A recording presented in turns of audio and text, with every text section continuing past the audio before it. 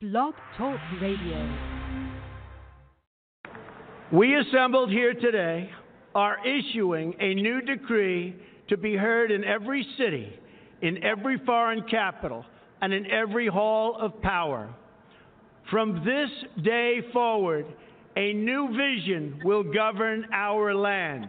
From this day forward, it's going to be only America first. America first.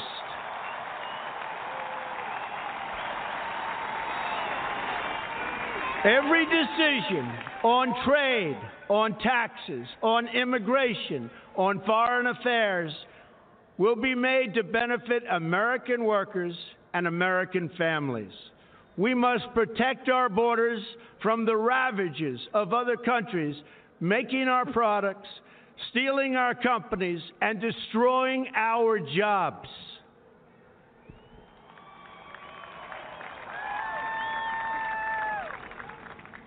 Protection will lead to great prosperity and strength.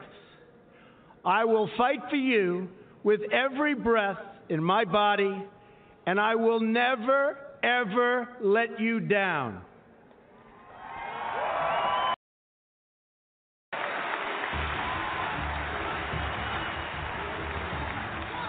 I am your voice. So to every parent who dreams for their child, and every child who dreams for their future, I say these words to you tonight. I am with you, I will fight for you, and I will win for you.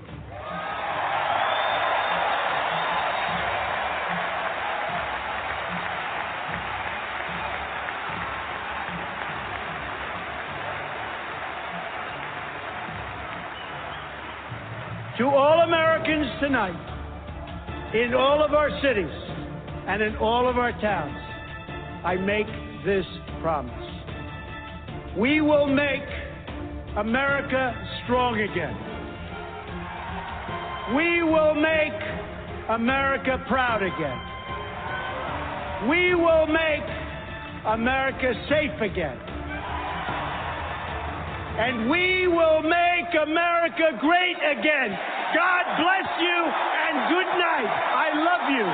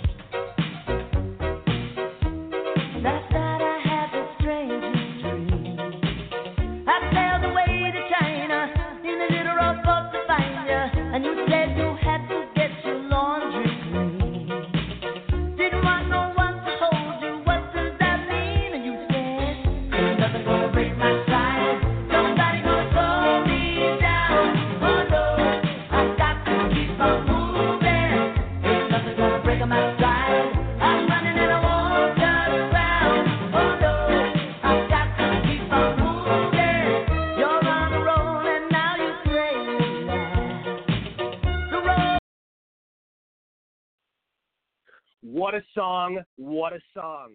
Nobody gonna break my stride, nobody gonna slow me down. Whoa, no, got to keep on moving. Gotta love it, gotta love it. Happy Thursday, everybody. Thank you for tuning into the Rory Sauter Show. I'm Rory Sauter, your host.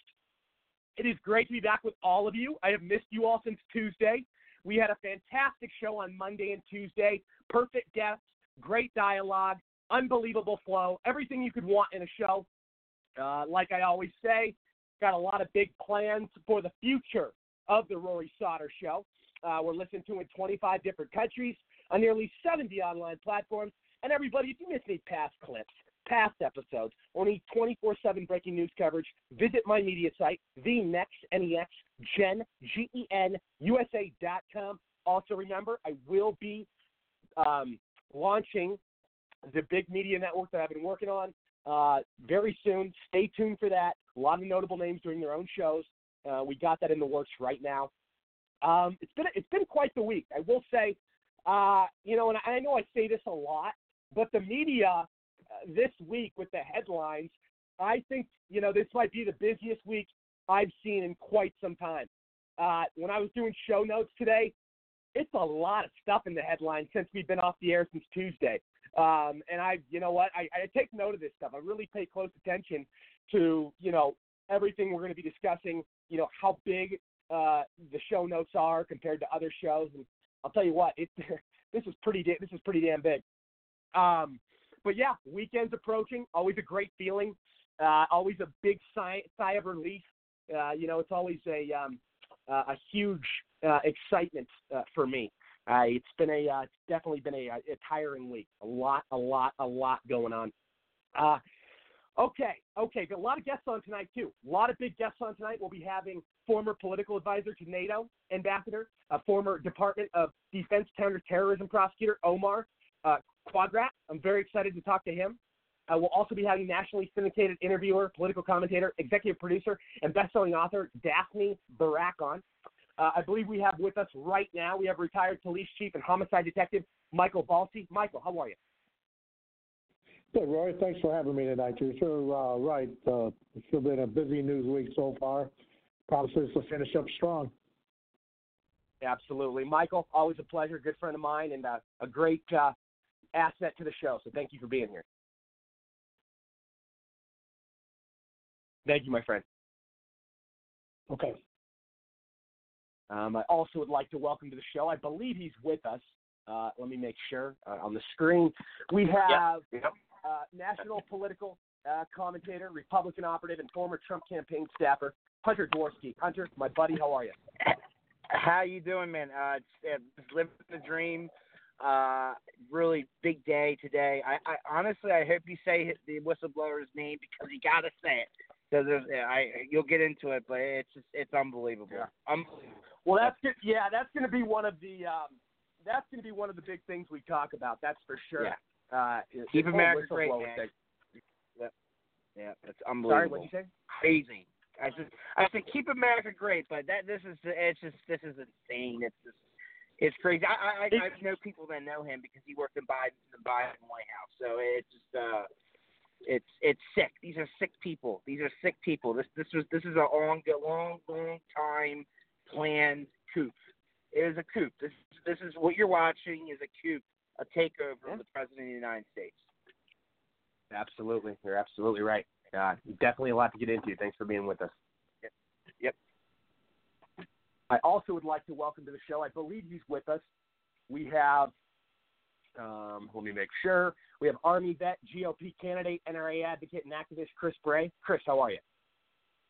I'm doing great, Rory. Glad to be here tonight. A lot of stuff been going on this week. Absolutely, my friend. Good friend of mine. Great asset to the show. Thank you for being here. Thank you much. Absolutely. All righty, everybody. Like I do every episode, I want to start with the small stuff, like the headlines, like I usually do, and read them off and kind of give my thoughts, and then we will have everyone, take notes. Once I get to you on the panel, if you have any thoughts on any of these subject matters, feel free. I'd love to hear your input, just like every episode. All righty. Here's what's really interesting is that last night, there was a few unfortunate circumstances. Everybody knows what happened in Kentucky. Bevin lost. That's as it looks right now. He wants a recount. I get it. It was a very slim race. The Democrat won by inches, like basically nothing. And, I feel bad for the people of Kentucky right now. I really do. Because Matt Bevin was one of the greatest politicians and people for pro-liberty. He really was. He has a similar style to Trump. Very, very much an outsider, great businessman, and he speaks to us like we're humans. He's not your everyday politician. And you know what bothers me? And I talk about this sometimes about other people that are involved with politics, but the governor that was elected last night in Kentucky, his father was in politics before. And I hate this. Like when you have a family member that's in politics, and it's like you have the advantage. And, you know, and I always thought about this, and I think this is something people don't pay enough blah, blah, blah, Jesus. People don't pay enough attention to is the fact that when you have a father who is governor in your state, do you realize how many strings and how many different loopholes he has and different backdoor deals and corruption he's involved with? And he can do voter fraud. You know, he can do all these different things to get some extra votes for his son, which I really think happened. Because if you look at what Kentucky and Matt Bevin, the way people loved him there and how popular he was in that state, it just doesn't add up. And, you know, now I'm seeing, like, for another example, Virginia, now in Virginia, the Democrats own the House and they own the Senate. I mean, did they learn nothing from Ralph Northam, the guy that goes by Coon Dog, the racist dude? And then you remember when he gets bossed around by his wife, and this wimp, you know, he was on live TV, and his wife goes up to the podium with him, and she says, and she makes him say, "Oh yeah, when I danced the moonwalk, that was probably inappropriate and a little racist." I mean, no, these people are the definition of racist, and they have to. I mean, this is the same guy that was caught in blackface several times, was dressed as a KKK member, the guy that wants to kill babies at 9 months, and black people are still voting for him. They're still voting for him. After racist incident after, I mean, it was constant. It didn't just happen once with Ralph Northam. And the same sort of thing with the other guys involved. I mean, we saw what happened with Justin Fairfax. 3 women accused him of rape. And then there was another guy on Ralph Northam's administration that was involved with something. I don't know. Like maybe it was blackface or there was some sort of scandal. It came out shortly after Northam. But I'm just like, how do all these people get in power? That's what I want to know. How do they keep electing these idiots? And the only thing I can keep resorting to and guessing and a strong assumption would be voter fraud in a lot of ways. Because if you look at these races, they're not blowouts. They're not landslides. They're very close. And how do they get so close? I think everybody should be asking themselves that question. You know, we had a decent night in other parts of the country. New Jersey, we did well. You know, and here's the thing. We have all these big election wins this year with special elections. Last year in the midterms, we gained 2 Senate seats. You know, despite the media saying that the Senate was going to turn blue, which is wrong. And you know, the only thing the media can point to is that how Trump campaigned for Bevin in Kentucky the other night, and he lost. So I mean, this is what the media does. You know, that they look for the worst narrative, the worst storyline, and they twist it and they spin it, and they don't even have their facts right completely. I mean, you look at how they're trying to spew this to the public. They're saying it's Trump's fault that Bevin lost. And Trump's right. The fake news was going to blame him, and they did. That's exactly what they did.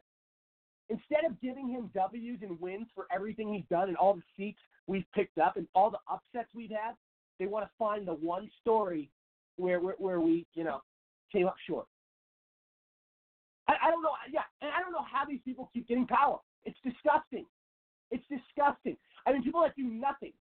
Tlaib, what the hell does she do except, you know, condone and enable violence in America? Same with frickin' Ilhan Omar from Minnesota. What does she do? Same with AOC. What does she do except be radical and hostile? And, I mean, what? There's no policy. There's no work for the constituents. Ralph Northam done nothing for the constituents. These Democrats, just like Trump said, the perfect definition for them. An example, the do-nothing Democrats. That's what it is. It is. And it's crazy. It really is. I want to get involved with and talk about this. This is insane. And this goes right into what I said about the victim culture and how I said we've created these entitled animals who think they are given trophies at every cup. But the reason I'm about to say this is because now students in California are saying that the SATs are racist and discriminatory. Yep. I mean, and I talk about this all the time. What the Democrats do is they create as many victims as possible. They put as many people in boxes as possible, and that's what grows their base. They try to convince all these people that they're oppressed, they're victims, they're crazy, and you know what? Sadly, it works for them. It's no accountability, children making demands, marching. And I talked about this on my show last week. They're now saying where I'm from, the Seattle school system, you know, like everybody knows, I moved to Phoenix, Arizona 7 years ago, but I grew up in Seattle. And the school system there is now saying math is oppressive and racist. So it starts very slow, and they keep taking more and more inches, and they gain miles. I mean, they gain miles. This is what you give them an inch, they'll take miles and miles, and they'll push their agenda slowly but surely. And they're very subtle about it in a lot of ways because they do it really slow. And, you know, in a lot of ways they're not subtle. But in terms of the process, these people have it all planned. Just like I've said about, you know, them enabling pedophilia, them enabling all these 100 different genders. The more victims, the more powerful they become. It all factors into it. But what kind of society are we? What have we come to where math and the SATs are now racist? Sounds to me like these kids just don't want to do their damn work. It's very, very simple. We've created these people of victim mentality, and it's really taken away from the American dream. It absolutely has. It's sad. It really is sad. You know, this is something really interesting, and I talked about this on my show the other night. But the refugee inflow is dropping this year by 40%. So actually for 2020, but within the next year, it's dropping by 40% in terms of who we're accepting legally. So Trump is really dropping. He's not, you know, giving it out like 90% like Obama was. You know, Obama was giving immigration to every single. I mean, it's ridiculous the kind of people he was giving immigration to. And what I love what Trump's doing is he's vetting every single process. He's making sure that we know who's coming in here. You know, we're not going to do the visa lottery. We're not going to do any of this crap anymore. We're going to do things the right way, and we're not going to let as many people in at that request. You can't. You had all these requests, and it's almost like they were accepting all the requests when Obama was in there. It's like you can't do that. You have to. Yes, there has to be a cutoff. There's be a certain amount, and then you can apply the next year. However it works, whatever they do to apply to come. I don't know, but you know what I mean. And it's just like, come on. It's like, you know, I get everybody wants to come to America, but it's already full. I mean, we're over full.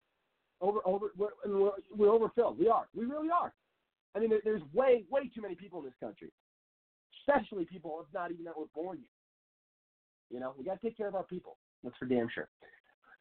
This is really disturbing, and this goes into what I talked about with enabling pedophilia and this whole LGBTQ community pushing the backwards narrative of this whole bigotry, and I mean, this is as inappropriate and disgusting and vile as it gets.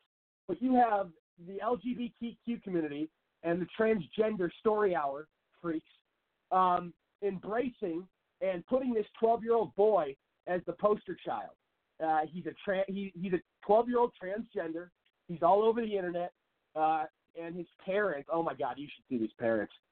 The father looks like the father doesn't even know what to do with himself. This guy looks like he's just shocked and beside himself. And you know the mom is one of those smelly, ignorant feminists that says, "Oh, let my son do, yeah," all this crap. Like, I mean, you're taking it too far. I get, you know, let the kid love his life.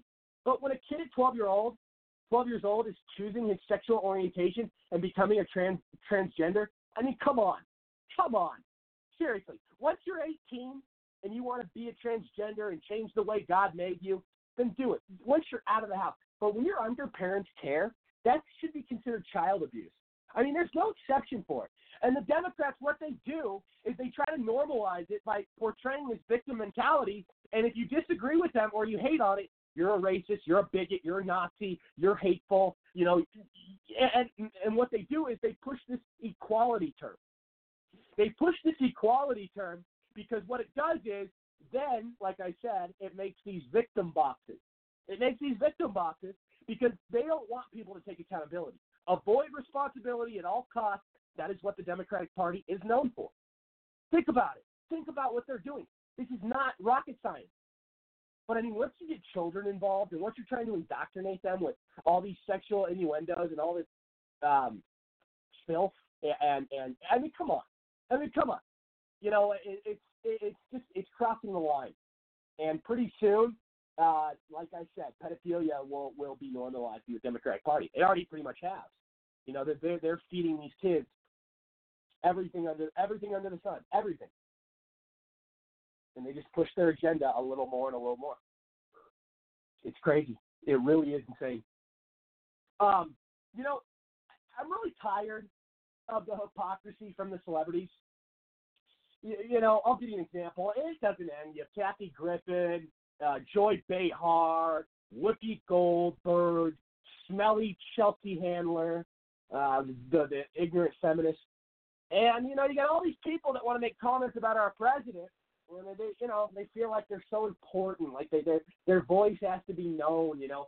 And they have to say the most ignorant, hostile, aggressive things. I mean, it's what they do. And, you know, guess who comes out of the woodwork the other day? Guess who comes out of left field? And the hypocrisy is hilarious. Jerry. Yes, Jerry Springer, the guy that's known for banging prostitutes and bringing complete lowlifes on his show to duke it out. Yes, Jerry Springer. He is saying that Trump is unstable, Trump is dangerous to this country, and that Trump is setting a bad example to the youth and all these people. Really, Jerry? Really? You had women taking off their shirts on your show on live TV, and you want to talk about who should set an example? Yeah, people beating the shit out of each other on your show, even though it's probably fake. It actually is fake, of course. But come on, Jerry. Jerry. It's like, dude. I mean, I you know what? I get so riled up, and I laugh my ass off when Jerry Springer is doing these kind of interviews with like saying how unstable Trump is. Look in the mirror, bud. Look in the mirror, bud. Seriously. All right. Only a few more small ones, then we're getting into the big stuff. You know, here's something that I think is really, really scary and really concerning, and I talked about it on my show the other day. But Jeffrey Epstein, there's a new report out, and I went into a whole segment on this before the show ended on Tuesday. But recent reports out today saying Jeffrey Epstein had unexplained wrist and shoulder injuries, according to his brother. So, I mean, come on, guys. Just like I said on the show the other day, when you have one thing that doesn't add up, okay. But when you have 4 or 5 or 6 things that don't add up, broken camera, broken bones, these damages to his wrist and his shoulder, the guards fall asleep. I mean, come on. Nobody believes he killed himself. There's no way. It's probably the biggest cold case mystery that we're never going to know the facts. It's just like the whole Vegas situation. It's just like Vegas. I mean, you know, it's one of these things where, the media is bought, they're paid for, they are controlled. Like I said on the show yesterday, you know, they were limited and controlled and monitored on what they were reporting on Epstein because, like Harvey Weinstein, Epstein had a lot of money that he could shut people up. We heard the reporter leaked video, Project Veritas, this past week. She admitted that she had the story 3 years ago. And yeah, I mean, this is what and the fact that they cover up a guy's murder. I mean, come on. I mean, this is why we don't trust our government. We don't. And then people want to call us conspiracy theorists for believing this stuff. No, we're not conspiracy theorists. You know, it's reality. Here's a big thing, and I thought this was hilarious. The superintendent of police in Chicago, Eddie Johnson, has officially announced retirement. It's amazing what President Trump can do with a few tweets and a few shout-outs at his events. When he was in Chicago a couple of weeks ago, he called out Eddie Johnson.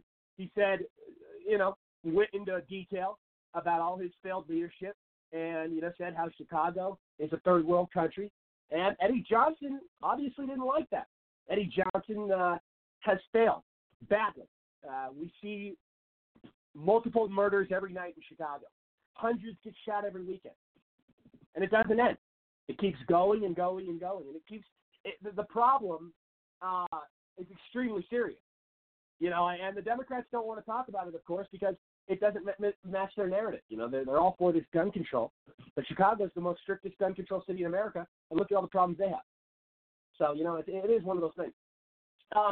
Here's what's something really interesting, and I'm not shocked. I don't know if he's going to keep going full force, and I don't know how serious he is. But Michael Bloomberg is running for president. It was announced today, former mayor of New York City, owner of the Bloomberg channel. Everybody knows who he is. Popular billionaire. He goes more left than he does right, though. I mean, he wants to call himself a moderate. And, I mean, this guys like this, the reason they're jumping in is because the Democratic Party has gone so far left. It's gone so crazy with Pocahontas and socialism and communism. I mean, it has. There's no middle ground anymore. There's no old school Democrat. There's no Kennedy Democrats anymore. There's no Joe Lieberman. There's no Bill Clinton in a way. I mean, he was a moderate. And it's sad. It really is sad because the Democratic Party is burying themselves in the ground with this communism. I mean, they've gone so, like I said, so far left that I think in a lot of ways it's you can't replace it. You can't. I mean, these people have gone off the deep end. They're doing everything that's anti-America. And they want to welcome third-class citizens as their priority. I just, Michael Bloomberg running for president, believe me, he hates Trump more than anything. He's not doing this because he wants to. He's probably doing this because he doesn't see anybody in the Democratic Party who has any potential. And here's the thing. I know for a fact Bloomberg has no chance. But you know what? I think he would get more votes than any of those other idiots in the running of the Democratic Party, to be honest with you. I mean, why not? Well, actually, I'm going to take that back for a second. If you look at how left, like I said, the Democratic Party is, I think there will be a lot of people that will get mad at him for jumping in it, but I think there'll be a lot of moderates that are somewhat relieved, but I still think way more moderates will still go with Trump. Like I said on my show many times, moderates may not agree with everything Trump does, but it's a hell of a lot better than voting communism. It's true. It's really true. All right. Oh, and this is really good. Here it is. FBI arrests Puerto Rico senator and 7 more in the corruption probe. These are the same people that were pocketing hurricane relief a couple years ago. Remember that smelly animal mayor? What's her name? She's such a piece of work. I can't stand her. Forget her name. Yulin? I forget her name, but she was the one that attacked Trump, and she portrayed the victim just like every Democrat. Tried to play the woman card. Tried to play this whole feminist crap. You know what I'm talking about. But anyway, all this corruption is coming from that area, where they withheld aid, where they took the money, and the same where they have that scumbag governor that said he was going to punch Trump in the face. Yeah, I dare you, man. I dare you. You're such a pussy. You talk behind a camera. Yeah, but I mean, it all makes sense. And where's the media? Why isn't the media? Why is CNN covering this? You know why? Because they coddled these people when they would attack Trump. It's like anybody that attacks Trump gets all the coverage in the world and the love in the world from the left-wing media. So backwards. So sad. It really is sad. All right, let's get into this whole impeachment thing. You know, I tell you, it is quite something what we're dealing with right now. All the revelations and everything that's been discovered with this whole whistleblower. Wow. I mean, it's the biggest con job of all time. I've never seen anything so corrupt in my entire life. I have not, and it's a person involved with the CIA. The person involved with the CIA. I'm not going to say his name. I don't want to give him coverage. I don't want to give people like this time of day. But it's somebody with the CIA, somebody with the FBI, somebody with the deep state. Well, not the FBI, but the CIA and the deep state. Don Jr. even went out and leaked his name. So, and I'll tell you this, the fact that the fix was in from day one should concern anyone living in this country. It's a threat to our constitutional republic.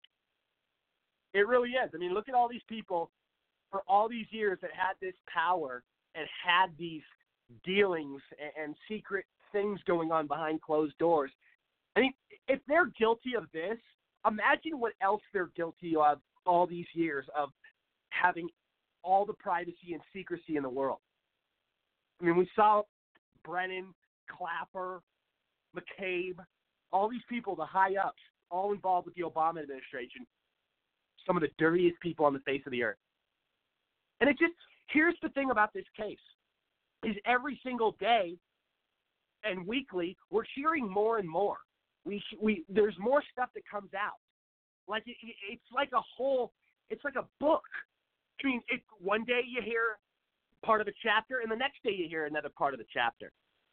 And you've got some of the best people investigating this and behind us. I mean, I love William Barr. I love these people Trump has, Pompeo. I love people that are standing up for this administration and getting to the bottom of things. Nobody should have to go through this. But the whistleblower is withholding, all this stuff. And you know what? We're not just going to say it's one whistleblower, because I think it's a group of people that orchestrated this. I think it's a group of people in the deep state. I think it falls back on one person and a fall guy or a poster person, but I think there's a lot of people behind this. And like I said, they've been trying to do this for 3 years. They've been trying to get him out of there. And you know why? Because he's giving power back to we the people. For all these years, you had people in D.C. working for their own special interests, working for their own donors, not caring about their constituents or policy. And the public's really sick of this. 33% believe it's a partisan probe. 33%. And there's only like 30% that believe it's a top priority to investigate it. There's a lot of people that aren't, they're just not fond of it on both sides in a lot of ways. But there's a lot of Democrats, especially the radical ones, who are really, really happy about this. Look at what they're doing now. They're drafting 3 articles of impeachment based on hearsay, based on fiction, based on lies. We released the transcripts. He showed everything. He showed all the proof. And it caught them off guard when he released the transcripts. It did, because it basically, it let him off the hook. It proved that he did nothing wrong. But what are they going off of? Fiction, the media. And I say this all the time. The only reason these people succeed so much is because they have the media on their side. The Democrats have the media to spin and twist narratives that they know their sheep will buy into. And then based off that, they have something they can spin and convince people of, and then they go after impeachment. It's crazy. The fact that they can abuse the system this much and go to these levels of extreme. Look at Adam Schiff doing meetings in his secret lair, not letting Republicans back, refusing to let Republicans talk to any witnesses or anybody involved. And you know what? Republicans are now debating whether or not they should call the Bidens as witnesses to the impeachment trial. Hell yeah, you should. Expose them, put him on the spot, him and his son, and this is going to backfire on the Democrats, because we're going to find out things that we never even knew about. Oh, this is going to be a show. I mean, you would think the Democrats would want to protect Joe Biden, their buddy, but they're throwing him into harm's way by allowing this thing to go through because of this, the way they can question him and they can get his son for all these crimes. And I even think they could get Joe Biden for these crimes. I don't know if he'll ever do a day in jail, but it's one of those things. We need, if they're going to play hardball and they're going to bring everything they got, then we have to make sure they're held accountable with facts and exposing the corruption. So yes, you have to. Absolutely, 100%. And Chuck Schumer is now coming out, and he's an idiot. Why is he even opening his mouth? But now he's saying no one knows who the whistleblower is. All you guys have been doing is talking about it. That's all you guys been doing. That's all. And the whistleblower's attorney, supposedly, but this is what happened, and this is true. He tweeted 2 years ago, quote unquote, the coup has started. Again, the coup has started. The fix was in, folks. The fix was in. Think about it. No legitimate cause, no sufficient evidence. They can't beat him fairly, so they impeach him. I mean, what else do you need to know? What else do you need to know? And think about all the subpoenas, all the hours of questioning, the hundreds of people that they interrogated, and they found nothing with Russia. So they have to find another obsession. And nothing's there with Ukraine. The transcripts prove that. So they got to – I mean, it's crazy. These people are animals. We're going to introduce here shortly to the show. I'm very excited to have Omar Quadrat. Very excited to have him on, as well as we will be having Daphne Barak here on shortly. I do want to go to the panel. Michael, I'm going to go to you first. Go ahead. Michael Valsi, you were in law enforcement. You covered a lot of things there, Rory. The whistleblower, I harken back to the Obama administration and all the whistleblowers that existed and how they were dealt with. Many lost their jobs, which is supposed to be a guarantee under the whistleblower clause, right? You're supposed to have your job or if you choose to keep it, or at least your benefits protected. You have no right to anonymity. But you stop and think about the people that lost their jobs, and you've seen them, they've all been on TV, the ones who were threatened with violence or whatever if they came forward, and then the ones that just blatantly were told not to, right? But whether the information they had, they classified it right away so they couldn't come forward. And the one that comes to mind are the Benghazi whistleblowers, who we've heard more recently. So I really think this whistleblower, he has no right to anonymity, and I believe that he's going to be exposed along with his attorney. And if you remember, he was in that picture. It just came out. He was in that picture, that White House picture they took, which obviously was taken after they knew Trump won the election. You know the picture I'm talking about, with the entire White House staff standing outside the White House's, and they took that picture? Yeah, no, absolutely. Yeah, he's in the back in that picture. So he's totally involved. And I believe you hit the nail on the head. I believe this is a team effort. And I believe it was all scripted as part of their plan to remove Trump. And this was their plan B if the Russian investigation failed. Well, that was never going to go anywhere because it was a hoax to start with. And this is a hoax too, and this is never going to go anywhere. But they're hanging their hat on it, and they're going to lose this. The American people are not buying it. Trump's support is growing by the day. His approval ratings are still higher than Obama's at this same point in his presidency, and growing. So I think he's good there. I want to touch on a couple of things you said. Bevan in Kentucky, he was extremely unpopular as far as the polling was concerned. He was like 15 or 16 points behind. Trump goes there, makes a visit, and now that race is a toss-up. Whether or not he wins it or not in a recount, we'll have to wait and see. But, that's the Trump effect. And they can downplay that all they want. But if he can bring you 15, 16 percentage points on Election Day, I'd say he's got some clout. The thing about Virginia is you have a lot of people from D.C. that have moved across the line over into Virginia. A lot of people. And especially with the amount of federal employees that were added under the Obama administration, Trump has since come back on a lot of them. But a lot of those people live in that Virginia area.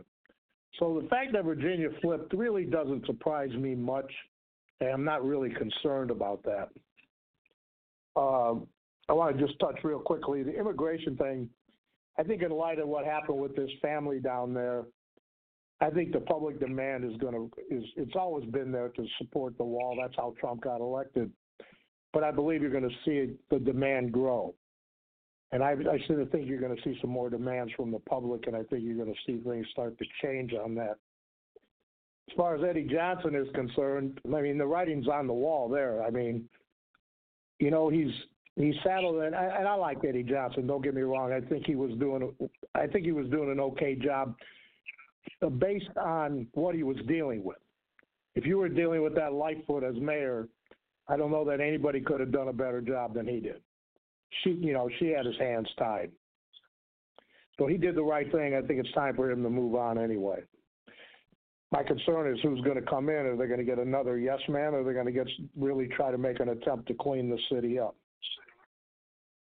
You know, I wanted to make a point about Epstein. You know, we touched on this the other day, and you kind of touched on him a little bit. You know, I don't know if you're aware or not. You know that there were video cameras at Epstein Island and in the New York residence and other places. Yeah. Well, there's some speculation now that those video cameras may not have been owned and operated by him. The government. Well, I believe the deep state or the CIA. Yeah. You know, we know that Epstein was in business to blackmail people, right? That's what that was all about. And, well, what benefit was it to him to blackmail people? It was to benefit the government. So don't be surprised if it doesn't come out down the road here that those cameras were being owned and operated by the CIA or the deep state. I just wanted to make that point because I think that's going to come out. You touch on the border a little bit. You know, I think this Mexican president has all but proved that he's in bed with the cartel. And I think it's going to be incumbent upon us to do what we have to do. Whatever Trump decides, I'm sure it's going to be the right thing. But we can't just, you know, our citizens are being harmed because of this. And it's a danger to people. You know, you live in Arizona. You know what it's like, especially around that border. I feel for those ranchers down there. Yeah, I just want to touch on the fact that Nadler and Schiff, I guess they come up with 3 reasons now, or the 3 main reasons they're going to impeach him. One was abuse of power. Second was 2020 election interference, and then the emoluments clause, none of which has any weight or merit. So I don't think that's going anywhere.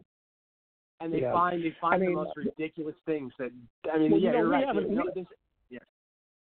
We have an agreement with Ukraine. You know, part of the agreement with Ukraine was that they were going to root out corruption. Yeah. You know, so he's more than within his rights to ask Ukraine to investigate the Bidens or Burisma or anybody. I mean, he has the right to do that. That's in our agreement with Ukraine. You know, and all of that was contingent on aid. So now they want to say, well, you held up the aid. Well, the dates of all that don't jive with what they're trying to make the public believe. But nonetheless, he had every right in the world to uphold aid if they weren't going to root out corruption. But the thing is, the point a lot of people miss, Rory, is the fact that Ukraine was already investigating the Bidens. They were already investigating Burisma. Trump didn't even have to say anything to him. It was already happening. That was in the news long before that conversation. So I don't think that was a big surprise to anybody. I agree. And that's really about all I have. You know, the one point I wanted to make, another thing that flew by the news this past week or so was, you know, Obama knew Biden had this Burisma thing and had this corruption stuff going on in 2015. He knew. He didn't do anything about it. You know, so, you know, either he's involved in this, which I believe he is. You know, we'll just have to wait and see. But I think I thought that was an interesting point. You know, he was confronted about it back in 2015. Yeah. So you're absolutely right. Yeah, very well said as always. Absolutely, very, very well said. Right on point. And I agree with you. 100%. Let's go to Hunter. Hunter, go ahead. How you doing, Rory? So before I start anything, I actually talked to Roger. And you Stone, worked for the Trump campaign, and you're very close family friends growing up with the Biden, so you know both. Yeah. Oh yeah, absolutely. But wait, before I go anything, I actually talked to Roger Stone not too long ago, and before I forget, and then he honestly, he is broke. He's got no money, and he really needs money. If there's anybody listening that would like to contribute, make sure you go to www.stonedefensefund.com. Help Roger out. That's another crazy situation. Talk about a guy that didn't do anything wrong, and they might make him spend the rest of his life in prison. I've talked to Roger on many occasions and consider him a friend. He actually was my mentor on a lot of things, getting me through politics. And what they're doing to him and his family is absolutely disgusting. It's a very, very sad situation. I mean, I know Roger. One of the things that Roger always taught everybody is when you're in politics, go all the way up to where don't do anything illegal, but do it right below where it's illegal. I mean, he's very good at his job.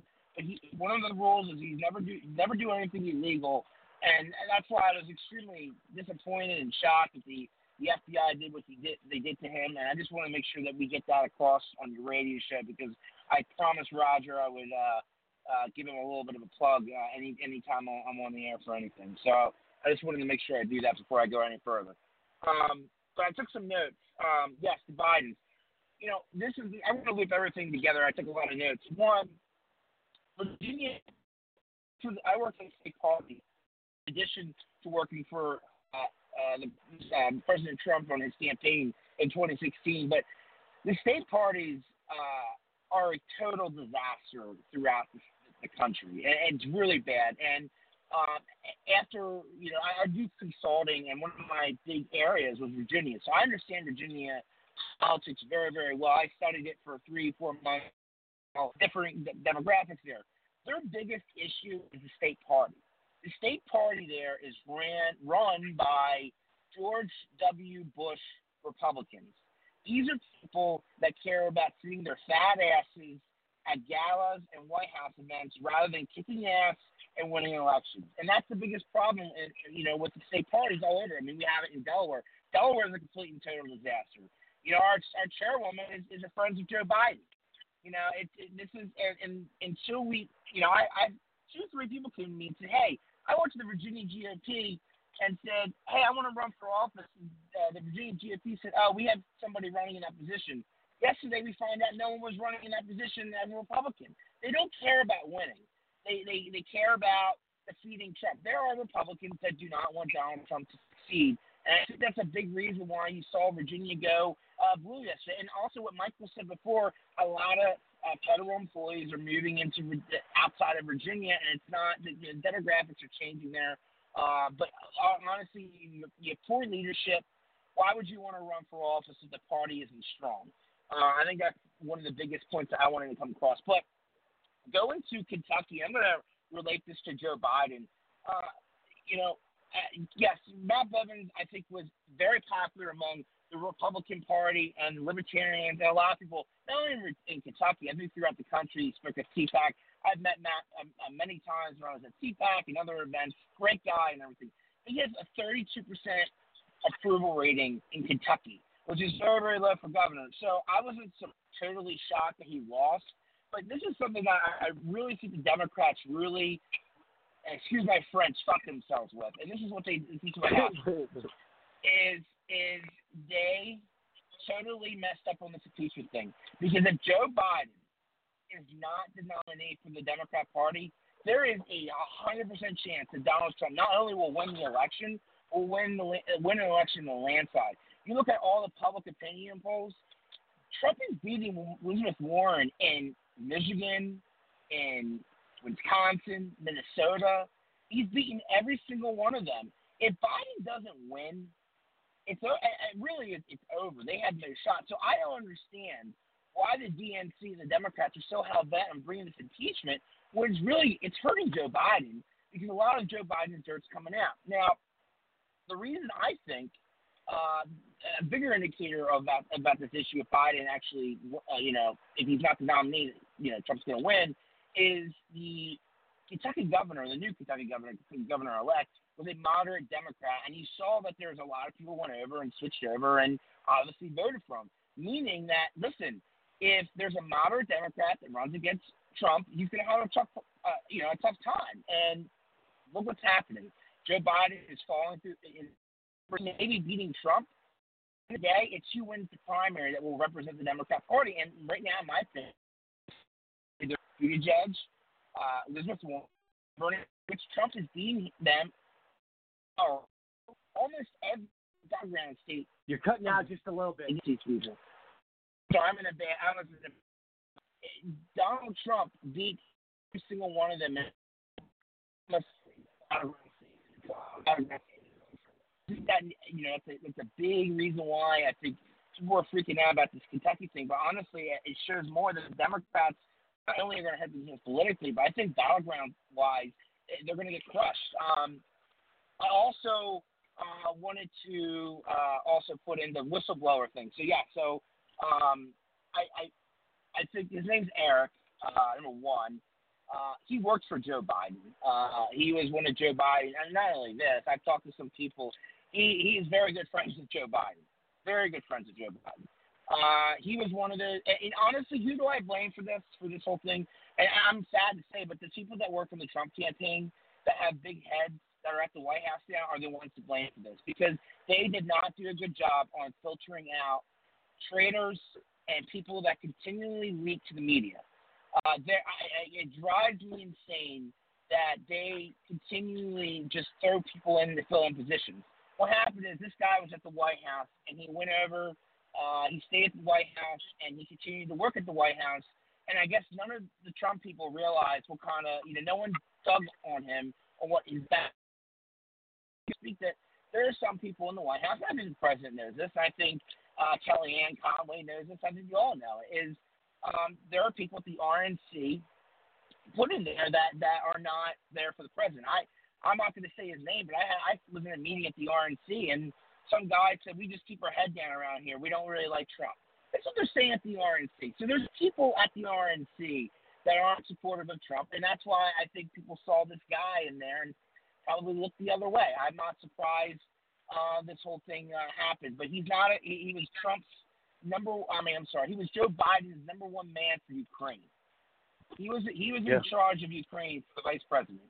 I just think that is it's shocking that he would even have a position. And the last thing I want to touch on before I let you go here is two more things actually. One, Bloomberg again going to help Joe Biden. Bloomberg's a moderate in my eyes. He's a moderate. It's only going to hurt Joe Biden. I wouldn't be surprised if somebody from the Trump campaign made that phone call and got him to go in because I think it's only going to lower Biden's numbers. I think honestly, I believe it's a plan to get Biden out of the race. And honestly, I heard from Dick Morris, and Dick Morris said on Fox News the other night that if Biden drops out, you think you're cutting out a little bit. Don't worry, Hillary Clinton is eyeing up the 2020 race if Biden drops out. The last thing is Donald Trump Jr. Touched on this today on The View, which was an extraordinary interview. You have to watch it. It was very tasty. Great. But ABC contacted CBS to fire the person that leaked the Project Veritas video of Amy Rojbar leaking that ABC threw away some of the conspiracy evidence that Jerry had all this dirt on the Clintons. It's crazy. I can tell you now, what a crazy week this week. And the last thing, I want to congratulate my people. I have some friends that worked really hard, but the vice president visited New Hampshire today, and the Trump campaign officially signed papers that he is on the ballot for the primary in New Hampshire. It was a big day. The vice president actually went to New Hampshire to sign off, and a lot of the Trump team was there. I hear it was really, really cool. So I think, honestly, I feel like we're winning. I think things are looking good. Poll numbers are looking good. So just talking to people around the country, it looks good. Absolutely. I'm going to go to Chris Bray. I'll go to you, and then I'm going to take a commercial, and then we're going to introduce Omar Quadrat, and I'm very excited to have him on, as well as we'll be having Daphne Barak on after that. So big show tonight, a lot of great people coming on. But Chris Bray, go ahead, in Texas, and you'll be running for Rory, running for Congress. You told me. Can you hear me? Yeah, I can hear you. Okay. One of your earlier callers, or one of your earlier speakers, I agree with completely. The gentleman that was talking about the Kentucky race. Specifically, I grew up in Kentucky. I spent my whole adolescent life there, undergraduate degree from Western Kentucky University, so I know a lot about Kentucky. I was on the phone the other night with my cousin when the results were coming in. And the fact of the matter is, we swept, aside from the governor, the Republicans swept that state. Now, the Democrats want to tell that story slightly differently, but at the end of the day, you can read the truth. Bevin was actually a fence guy. He wasn't popular, and unfortunately, in an election year, he attacked Kentucky teachers and their pensions and when they went on strike. And that's not a thing that you do if you plan to win an upcoming election. And I do believe Trump brought him further than he would have come on his own by far. Kentucky is a Republican state, and I fully believe that in 2020, Trump will carry Kentucky just like he did in 2016, without a doubt. Now, turning to the issue down in Mexico, I just saw something on Twitter that I thought that was very funny. Somebody suggested that we should, to solve the Mexican cartel problem, we should send Beto O'Rourke down there to collect up all the cartel's guns. Yeah, Beto, go take all the guns from him, Mr. Tough Guy. Toy boy, Beto. Exactly. You're going to give up those guns. We're going to send Beto down there to round them up. Hell yeah, we're going to take your AR-15s. Yeah, you and I both out here in Arizona, I'm just a short ways from Douglas, and, so this event occurred less than 100 miles away from me. And, in our regular Republican Party meetings that we have here in Cochise County, Sheriff Mark Daniels, who maintains a firm grip on this area down here and prevents all this stuff, he's telling us about the cartel stuff that goes on down there all the time and the border issues. And anybody who wants to deny the need for a border fence is literally out of their mind. They're not facing any kind of reality. I just want to say in 2020, the Republicans, despite this impeachment issue that's going on, that's going to be in the noise range soon enough. We all know it's not going anywhere in the Senate.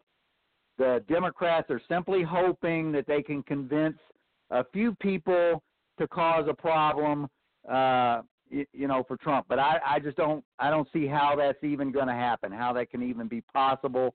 There's not a Democratic candidate that we all know that makes any sense and has any kind of platform, that's viable as a president. I mean, a $52 trillion Medicare for all by Warren, if that's their hero of the Democratic Party, that doesn't even have a starting point. Most people don't even know what $52 trillion looks like.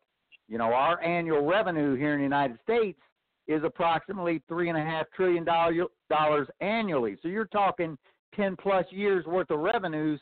Where are you going to get that money from? You'd have to tax everybody and tax this significantly. And I just don't see it coming to fruition. I mean, anybody who passed basic high school math knows that doesn't add up. It's simply not possible. I watched Trump last night on Hannity down in Louisiana, and I firmly believe that when they come to vote, that's going to go in the win column for the Republicans. Over. Yeah. No, I agree. I agree with you 100%, and you're absolutely right. And we're dealing, and this whole 2020 is going to come, and it's really, I think it's going to strongly backfire on the Democrats. I think we're going to be more more powerful than ever come 2020. And, you know, this whole go ahead. Yeah, I was just going to do a comparison to how the Democrats have really brainwashed some Americans, a good part of Americans, and they're good at that. They're good at a narrative. But when you peel back the onion and you look at the facts, because I have a friend of mine, long story short, any of you who ever used to like Quiznos subs, and Quiznos subs pretty much don't exist anymore. I used to be president of our franchisee association in Quiznos, and there was corruption going on in that organization, and we brought a national class action lawsuit against them, and that's pretty much why they don't exist today. But a guy who joined me in that fight, you know, he's on the other side of the fence with me now. He favors the Democrats, and we have these debates all the time on Facebook and other mediums, and I'm like, you got to look at the facts. If you peel back the onion and you look at the facts and everything that the Democrats are putting out, it's just a bunch of fluff. It's a bunch of stories. It's a narrative that you can't tie to any truth. And when you start peeling it back and then you find out about these attorneys that were planning this coup and the FBI and all those bad actors in the deep state, I mean, it's undeniable that they plan to get rid of Trump from the day he was inaugurated, even before then. So, you know, they had the plan in place in case he won. And anybody who would deny that, you live in an alternate world from where I live. Yeah, I agree 100%. Absolutely. Everybody, we're going to take a quick commercial, real quick, and we'll be right back with Omar Quadrat. I'm very excited to talk to him. He's lived a great life, amazing resume. It's going to be fun. We'll be right back. Stay with us. TGI Friday's famous sizzling entrees that you know and love, like chicken, shrimp, and cheese, just got even hotter. With new delicious tastes like whiskey flat iron steak and the tastiest sizzling street noodles. Hurry in. Now starting at only $10. We bring the sizzle like no other. New sizzling entrees starting at $10. TGI Fridays, the home of endless apps. Endless apps every night, 9 p.m. to close. She's still the one for you, and Cialis for daily use helps you be ready anytime the moment is right. Cialis is also the only daily ED tablet approved to treat symptoms of BPH, like needing to go frequently. Tell your doctor about all your medical conditions and medicines, and ask if your heart is healthy enough for sex. Do not take Cialis if you take nitrates for chest pain, as it may cause an unsafe drop in blood pressure. Do not drink alcohol in excess. Side effects may include headache, upset stomach, delayed backache, or muscle ache. To avoid long-term injury, get medical help right away for an erection lasting more than 4 hours. If you have any sudden decrease or loss in hearing or vision, or any allergic reactions like rash, hives, swelling of the lips, tongue, or throat, or difficulty breathing or swallowing, stop taking Cialis and get medical help right away. Ask your doctor about Cialis for daily use and a free 30-tablet trial. Packaging. I'm Ray, and I quit smoking with Chantix. I tried cold turkey, I tried the patch, they didn't work for me. I didn't think anything was going to work for me until I tried Chantix. Chantix, along with support, helps you quit smoking. Chantix reduced my urge to smoke. I needed that to quit. When you try to quit smoking, with or without Chantix, you may have nicotine withdrawal symptoms. Some people had changes in behavior or thinking, aggression, hostility, agitation, depressed mood, or suicidal thoughts or actions with Chantix. Serious side effects may include seizures, new or worse heart or blood vessel problems, sleepwalking, or allergic and skin reactions, which can be life-threatening. Stop Chantix and get help right away if you have any of these. Tell your healthcare provider if you've had depression or other mental health problems. Decrease alcohol use while taking Chantix. Use caution when driving or operating machinery. The most common side effect is nausea. I can't tell you how good it feels to have smoking behind me. Talk to your doctor about Chantix. And we are back. The Rory Sauter Show, coast to coast, worldwide. Listen to in 25 different countries on nearly 70 online platforms. Everybody, I hope your night is going very well.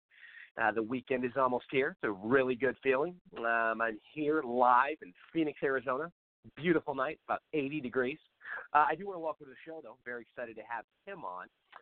We have with us right now, I believe he's with us, we have former political advisor to the NATO ambassador, former Department of Defense counterterrorism prosecutor, and also, I believe he ran for Congress as well in California, Omar, am I pronouncing your last name right? Quadrat? Did I pronounce it right?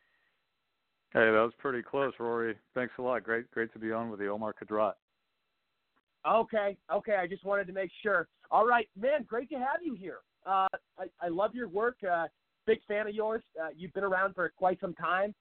You've done a lot of great things in the political industry. But for people that don't know, your first time here, like I do with all my guests, please tell us a little bit about yourself, a bio, how it all started for you, and how you got to where you are today.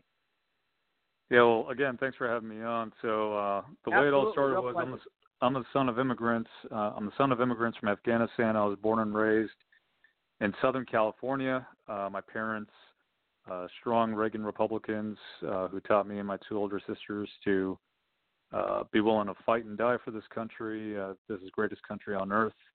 So I'm also an officer in the U.S. Army Reserve. Grew up and lived the failed policies. Thank you. The credit goes out to our operators out there on duty and have to watch.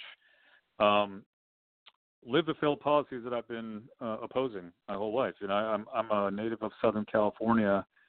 California is the greatest example of the failed experiment of the policies that I think a lot of the listeners that you have tonight are working hard to try to oppose. If you want to know how things end up, all you got to do is look at California with the debt being over $1 trillion, including unfunded liabilities, a homelessness crisis that is a domestic humanitarian crisis. No one wants to call it that, but that's what it is. You got people dying on the streets, communicable diseases spreading, and so that, you know, my formative years were just looking around. You know, basically the worst public education system in the country, and I went through that public education system before going to UCLA and then law school and so forth. But you know, the question we ask ourselves, I think, is why won't things improve with this formula that's being offered as the alternative? I grew up with minorities, basically all minorities, and I'm seeing generation after generation of minorities experiencing failure in cities that are run top to bottom by the kinds of politicians that we oppose. So that was my perspective. And then, you know, after law school, I was doing some work in private equity after a internship with a business program, but decided to join the Department of Defense. We were on the cusp of the surge in Afghanistan. I felt the need to do something, contribute whatever small part I could have in that challenge. So I joined the Department of Defense. I was a civilian official. I was in Afghanistan for 18 months during the surge as Deputy Chief of Rule of Law and political advisor to the NATO ambassador. And then after that, got to be a prosecutor on counterterrorism cases and got to support cases that include the USS Cole bombing case, the alleged mastermind against the USS Cole bombing and the alleged mastermind of the 9/11 attacks. And, you know, I had a humble support role. The recognition goes to the folks who are at the tip of the spear on that effort. And then ended up back in California. It was time to come home. I'd been away from home for a very long time and got back and was loving life, you know, the beach, around my family after so many years. And I thought, hey, how could I mess my life up? Let me run for Congress. And so, you know, jokes aside, it was an amazing experience. It gives you an education. It gives you an appreciation for what ordinary people go through because you're engaging with so many of them on a daily basis. And I was proud to win a 6-way Republican primary, was a GOP nominee. It's an honor I'll never forget, and it'll never dissipate. I mean, carrying the flag of the party of Abraham Lincoln, being the official voice to project and communicate our party's position was an honor of a lifetime. So I'm a Republican in coastal Southern California. I'm an attorney, and you know, I'm still outspoken about what matters to us. Wow, Omar, it's quite the resume. Very, very impressive. You know, I want to just kind of go back a little bit, and you know, wow. I mean, let's start off with the ambassador to NATO. I mean, you know, we see how corrupt NATO is. I mean, there's a lot of issues with NATO, especially other countries not paying their fair share. I mean, there's different examples, but how was your experience there? Elaborate on that. Tell us about that. Yeah, so I was an advisor to Ambassador Simon Gass, and we had 28 at the time, 28 NATO countries. Now there's 29, but all 28 NATO countries on the ground in Afghanistan, plus a number of other partner nations. So when I was there, 50-plus partner nations. The first thing I'll say is I don't want to be dismissive about the fact that we've had NATO partners fight and die shoulder to shoulder with us on the ground and in places for many years. I will also not be shy in saying that the political leadership of a lot of European countries need to get with the program of their own self-defense. So, this whole commitment of 2%, being a NATO member, 2% of your GDP has to go towards your own national defense. So not our national defense, right? It's defend your own country. So I fully support the increase of pressure or any reasonable way to get NATO countries to contribute to their own defense, especially as they're complaining about what Russia's activities look like in Eastern Europe. Yeah, and that was going to be my next question. You seem very pleased and satisfied with how Trump has been very tough on these NATO countries to pay their fair share. Because, for the longest time, we've been taken advantage of. Anything, look, there are people who've criticized the way he did it. He's insulting allies. They call it different things. I'm not necessarily for just gratuitously putting people down for no reason, but when it results in an increase of hundreds of millions of dollars that hopefully, if it's spent effectively, will strengthen NATO and get NATO countries committed to their own defense so that the United States doesn't really have to be the 100% actor of NATO in terms of really being the core of the security. So we have some European nations that really get it, and they're doing a really great job, and they're there with us. Wherever we are, they're there. But Europe, I think, some of the countries have gotten a little bit out of touch with reality, and you see that when you hear criticisms coming out of capitals against the United States for a lot of things, but meanwhile, some of these European countries like France, we have intricate levels of interest that are enmeshed with one another, while we're trying to counter Iran and diminish their global activities that create instability all over, and including their activities in Venezuela in our hemisphere, where they have Hezbollah operatives in Venezuela. They're destabilizing nations across regions. You got European countries that don't really want to, in a serious way, join this coalition to counter Iran. And so Russia's a country that wants to back Iran up. They want to diminish the West's ability to build a strong political coalition against Iran. So we got a lot of issues with Europe. Russia is trying to control Europe's energy corridors, and as you may know, Russia's natural resources account for 80% of their total exports and over half of their tax revenue. And so energy is really important to them. That's why Russia is, sending nuclear-capable bombers to Venezuela in our hemisphere and trying to maintain control over Maduro, Venezuela being an OPEC, petroleum exporting country. So, again, Europe has a really important role to play. We hope that Europe, some of the European countries that just don't seem like they're in touch with reality will start to understand things a little bit better. And if we can help them understand things as the United States of America a little bit better, then I fully support that. Amen, man. Amen. I love it. I love everything you're saying, and you're right on point with everything. And here's a big thing that I read about you. You've had quite the career in law, and I was reading that you were a prosecutor for some of the hardcore, terrorist people involved with 9/11, people in Guantanamo Bay. I mean, you've dealt with some of the big people.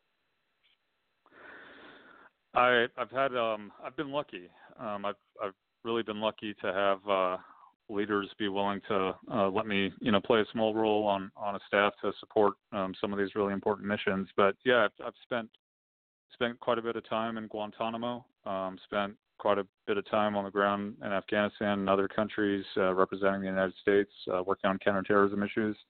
And one very simple takeaway is I just wish all Americans knew how cunning and patient and brilliant this enemy is. Radical Islamic terrorism is a real threat. We should not underestimate these guys, as some people do, just on the basis of their appearance, or look at these guys. What are they going to do? They're wearing sandals and they look like they're illiterate and what have you.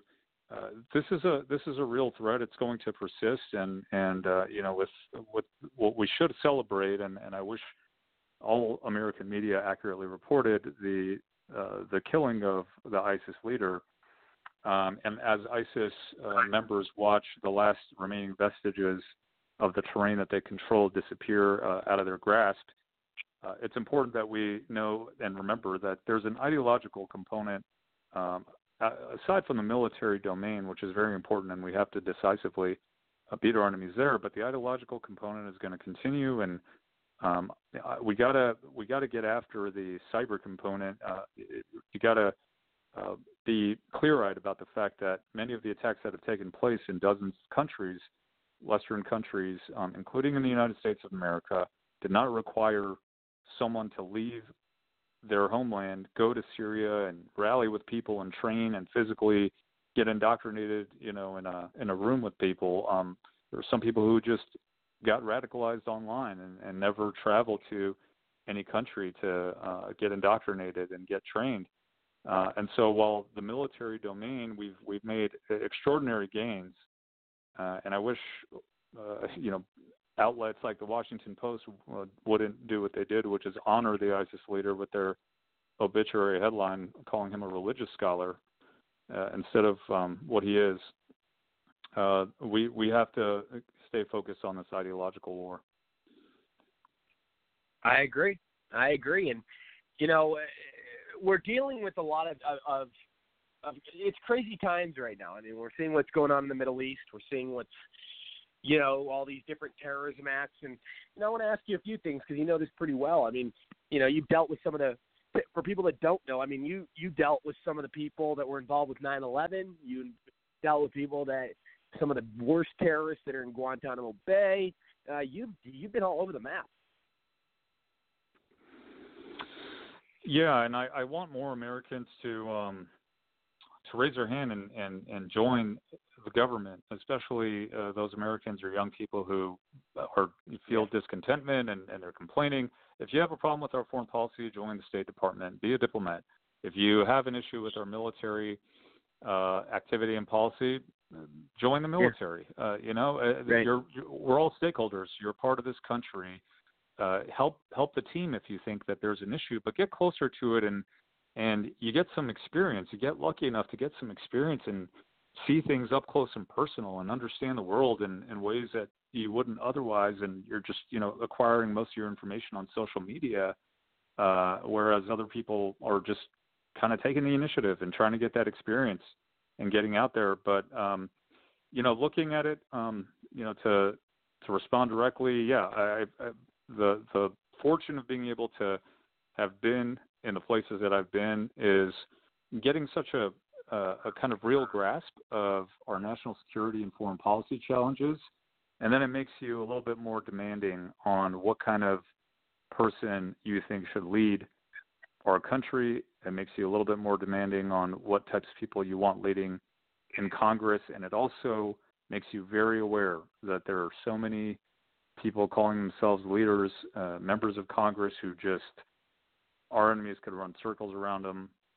They just don't get it. They are not up to these challenges, and they never will be.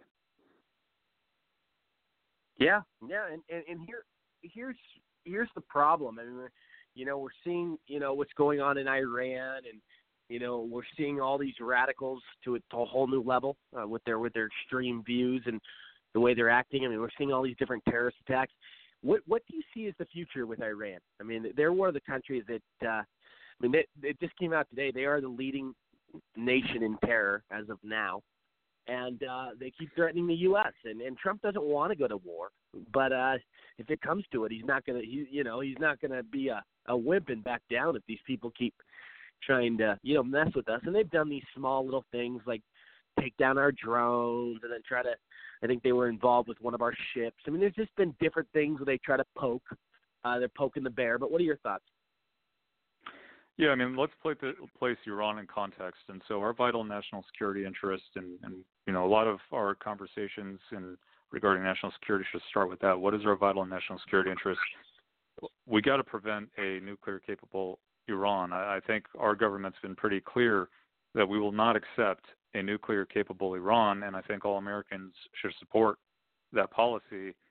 So nuclear capability is very important, and then, of course, the related ICBM capability, Intercontinental Ballistic Missile Program, Iran has is very aggressive, and that means, that would be essentially the transporter of what they want to send over, and they want to go longer range, and there are reports that China's helping them with that ICBM program. That's something we have a serious interest in, and we want to deter that as well. And then they're engaged, as you pointed out, in terrorist activity all over. They're destabilizing regions, and they're involved in Venezuela. They have a war that they're supporting in Yemen. They're supporting the Houthis. They're stoking instability to the east of Saudi Arabia and Bahrain, in addition to, as I mentioned, Yemen to the south of Saudi Arabia. They're running Hezbollah, not just in Lebanon, but Iran and Iranian forces and Hezbollah are now in Syria, and they're, close to the Golan Heights, and so that threatens Israel very much, and tensions are rising there. And I'll get to placing that in context and answering where do we go, where do we think we're going with Iran. They killed countless Americans. Iran killed countless Americans in Iraq during our war there, and they're still active there. They're active in Afghanistan, and so that's just to add a little color to. This is a very active group. It's not just theory. That they're interested in developing satellite states. They want to create instability and have command and control all over the world, but stay out of the jaws of the United States or any world power. And so the way they're doing that is, kind of more in the gray war space, not black and white conventional confrontation, cyber warfare, and so forth. But we got to keep our eye on what's going on with Iran and Israel. Israel feels very threatened by Iran, and Iran, and as obviously they use very strong words, but being in Syria and then wanting to place munitions capability on Syrian terrain as an objective of what Iran wants to do, obviously threatens Israel very much, their proximity, aside from the fact that Iran already can turn Hamas on and off like a light switch and set the pace for attacks in Israel as well. So I think one big question, and I'll kind of close the loop with this, is if Israel and Iran did end up in a military confrontation, what would that look like? And what would the United States do?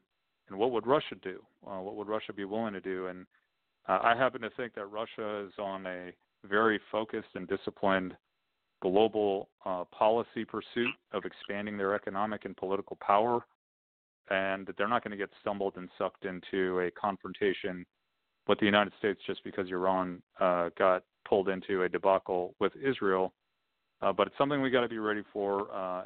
Foreign affairs and conflicts, they happen sometimes in ways that are unintended, unpredictable. Iran, number one, prevent a nuclear-capable Iran. ICBM program, we got to deter that capability, and then try to push them back from their terrorist activity around the world. And again, going back to Europe, hopefully European countries will be a little bit more forthcoming and aggressive in trying to diminish Iran's malign influence around the world. Absolutely. Spot on. I mean, that was perfect. Absolutely perfect. And how do you view the future of terrorism? I mean, you're a specialist in the terror field, and you know exactly what it entails, how it goes down. what do you see? I mean, what do you see as the future? I mean, with ISIS trying to assimilate their culture in America, all these different radical groups, what are your thoughts?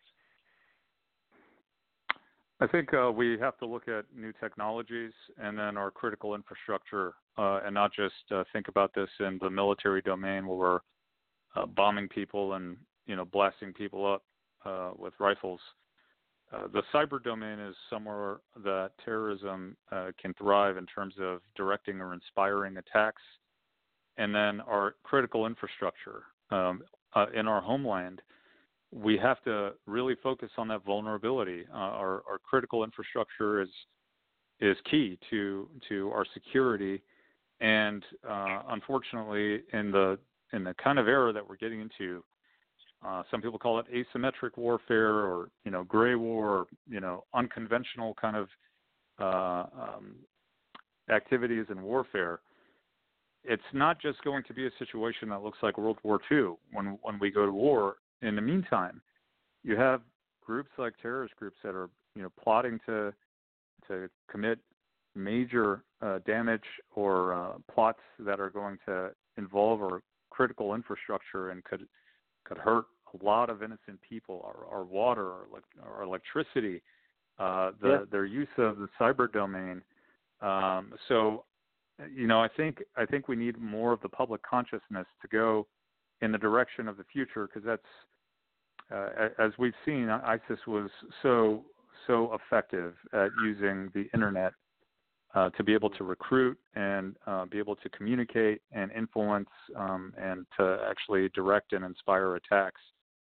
So, instead of answering the question about some of the basics, which all your listeners, I think, are pretty keen on, I just wanted to highlight the kind of future and the direction of critical infrastructure, asymmetric warfare, and the cyber domain, and make sure that we're equally and very aggressively focused on that and preventing terrorism.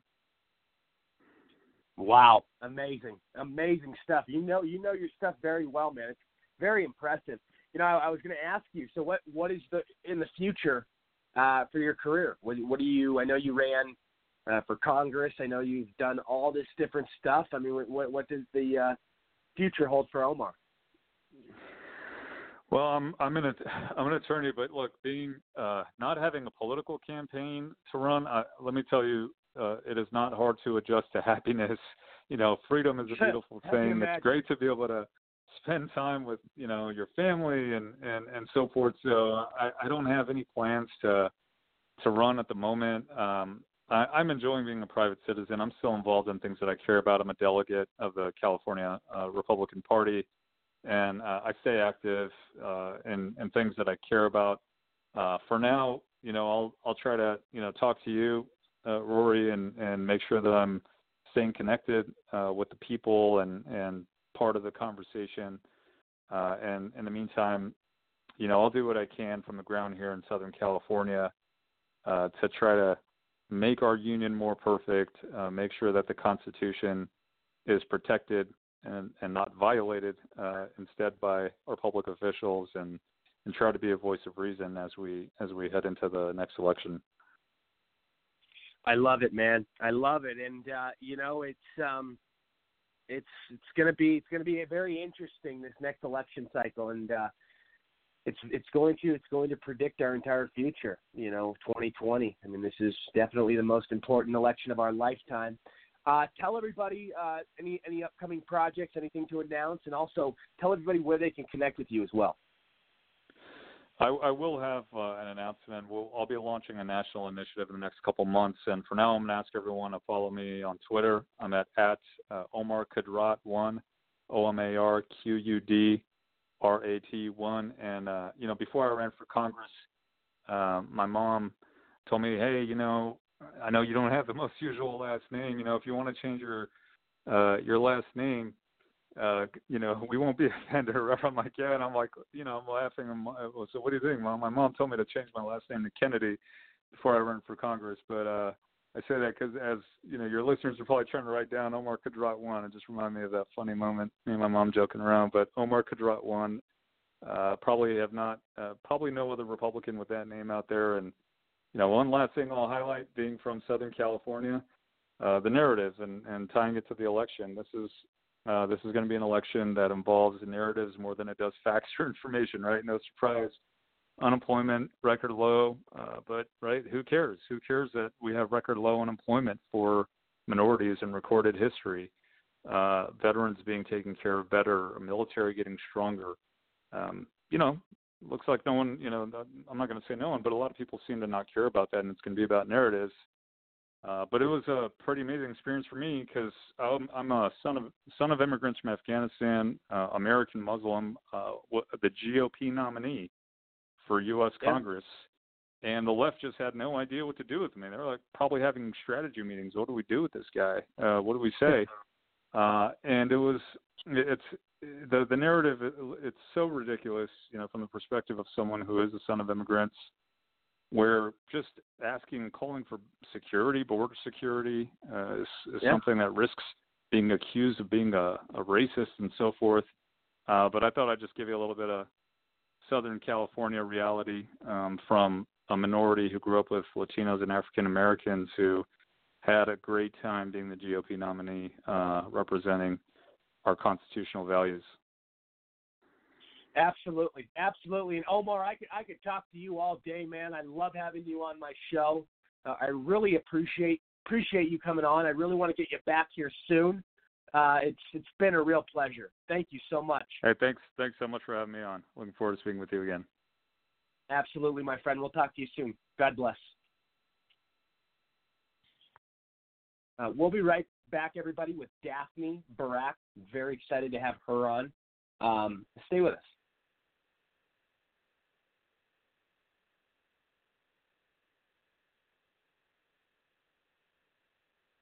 Would you know what to do in the event of an active shooter, a terrorist attack, or an unforeseen altercation? Whether at home or in the workplace, Skyray Security can train you and your employees how to defuse a potential violent situation. Our goal at Skyray Security is to keep our clients safe. With our professional and experienced Israeli Defense Force trainers, we teach strategies for safety that may someday save lives.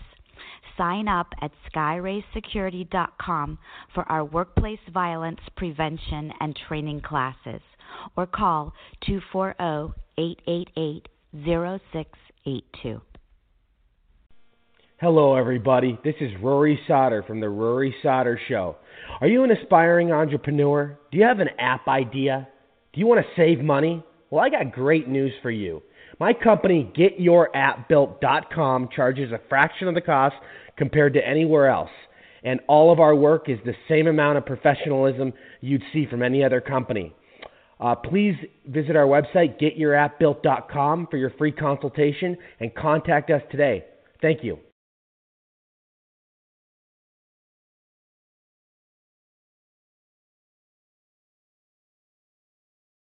Is video a part of your strategy for 2019? Hi, I'm Rob Hicks with Hicks Video, your remote video production specialist. Using equipment you already own, I help you deliver high-value videos to your audience. From interviews and demonstrations to online meetings and trainings, I work with you to shape your stories and subjects that demonstrate your subject matter expertise. If you're a product specialist, sales executive, or business owner, we make video production simple and affordable.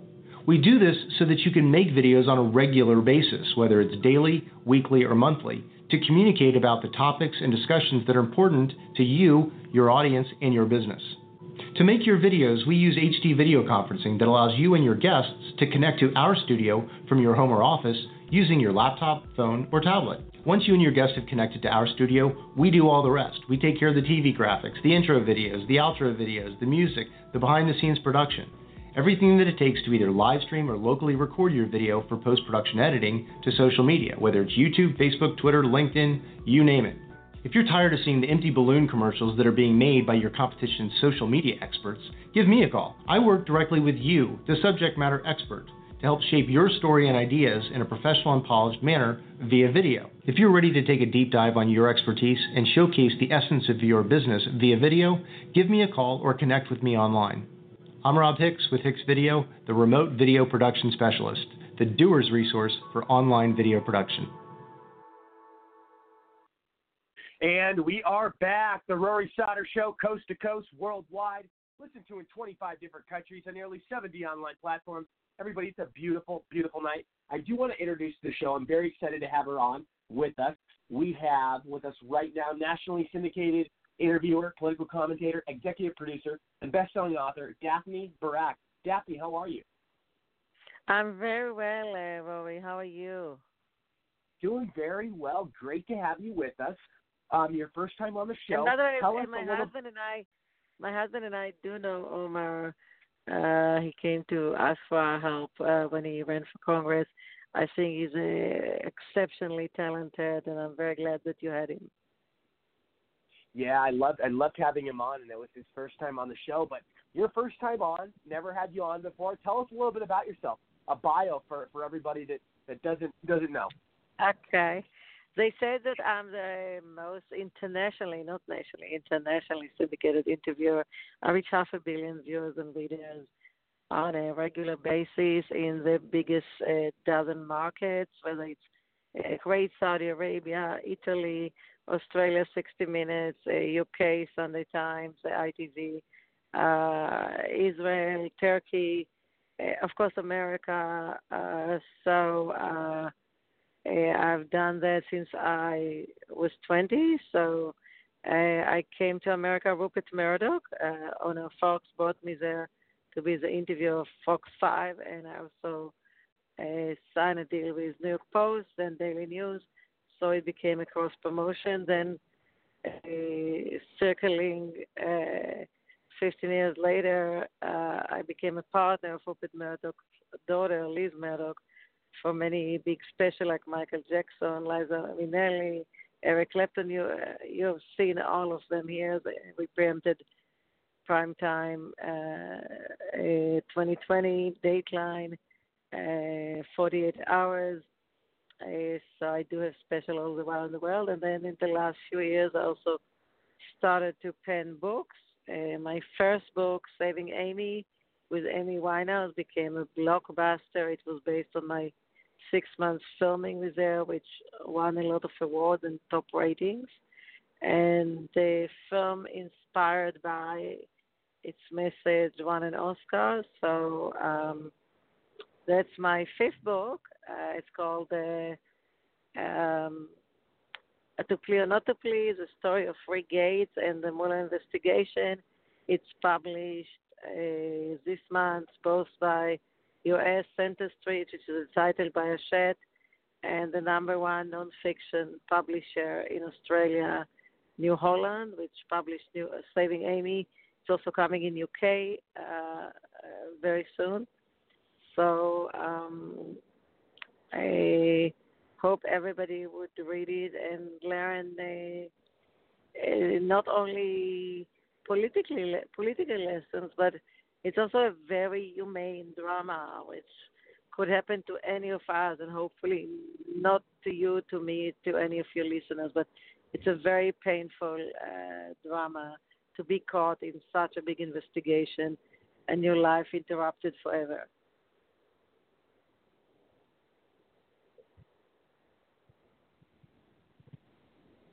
Rory? Rory? Sorry. Yeah, I'm here. Sorry, there was a connection issue for 1 second. Now I'm back. But this book is amazing. It really is. And you talk about the Mueller investigation. You talk about the witch hunt. It really is a big mess, and how it's insane, isn't it?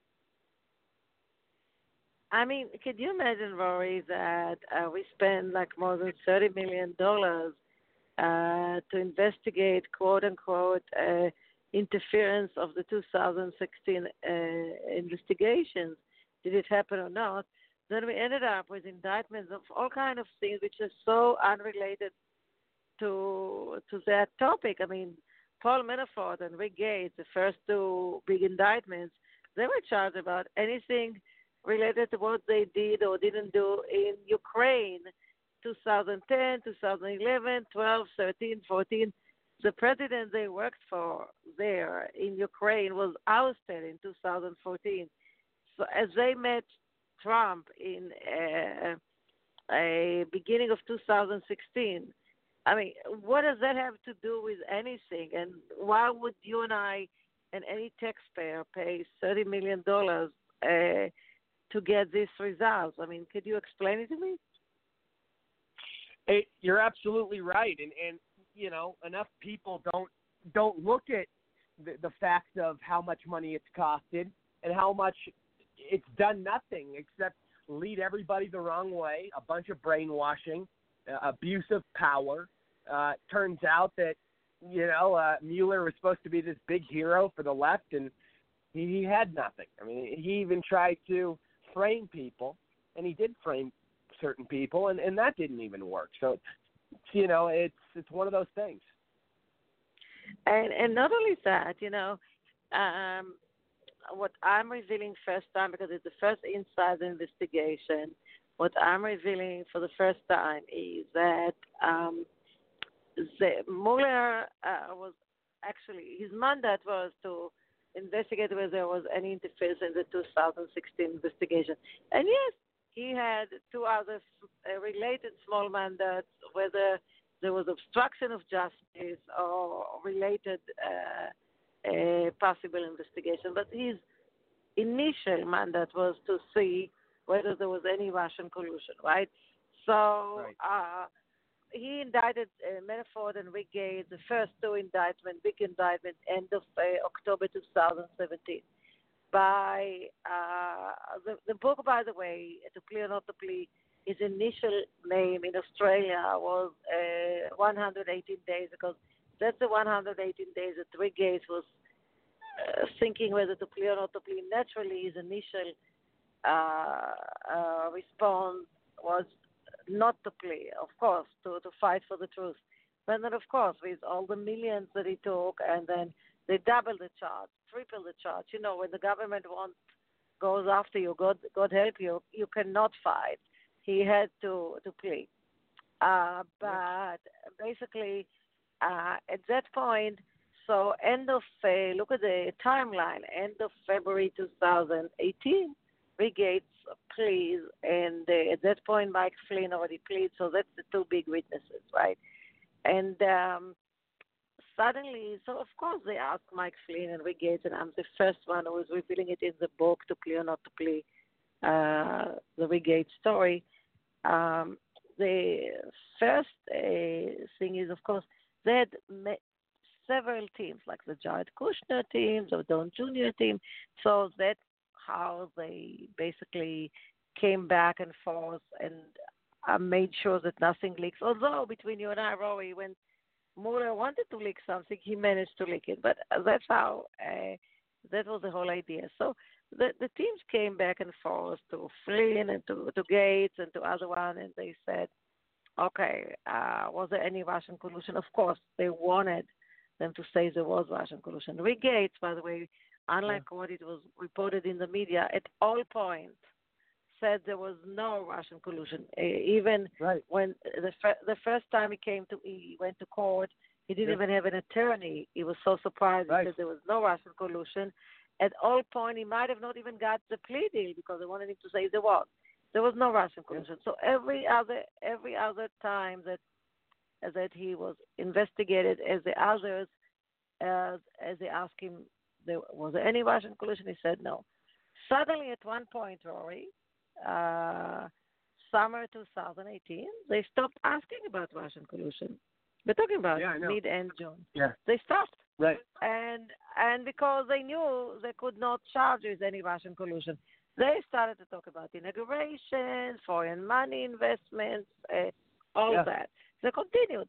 Now, what happened, Rory, 4 months later, November 2018? The midterm elections, right? And that's the time that we went all to vote, and that's the time that Mueller was appointed to investigate whether there was interference in the 2016 elections, actually interfered in the 2018 election, because he already knew around June 2018 that there was no Russian collusion. But he didn't tell us. He chose not to tell us, right? Why didn't he tell us? It's our right. We sponsored his investigation. He was supposed to tell us. So we were waking up every morning watching CNN, MSNBC, and you know what? Even Fox News. And everybody was under the impression that, oh my God, Mueller is going to come with big charges against somebody related to Trump, that there was Russian collusion. So the whole country went to vote for in November 2018.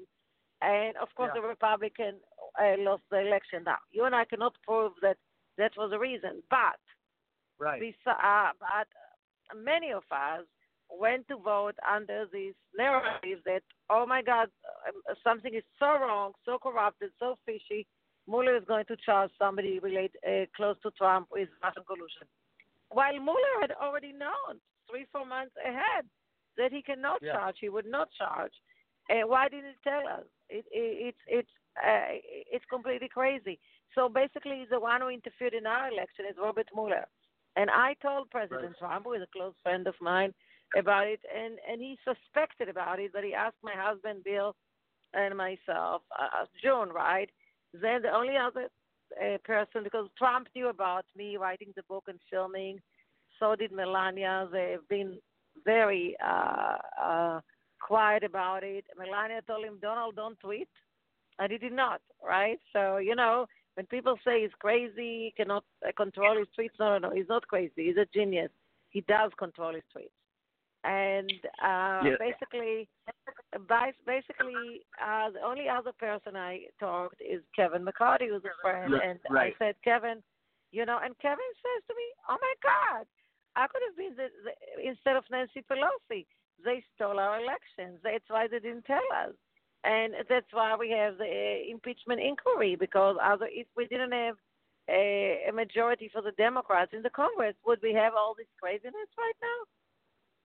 Exactly. No, you're absolutely right. And, you know, it really is a crazy time. And, you know, for people that don't know, you know, I was reading an article online. You brought, in California, I mean, you brought Bannon and Trump to California. I mean, you were one of the big orchestrators for that. I saw a big article about that. I brought President Trump to the 2016.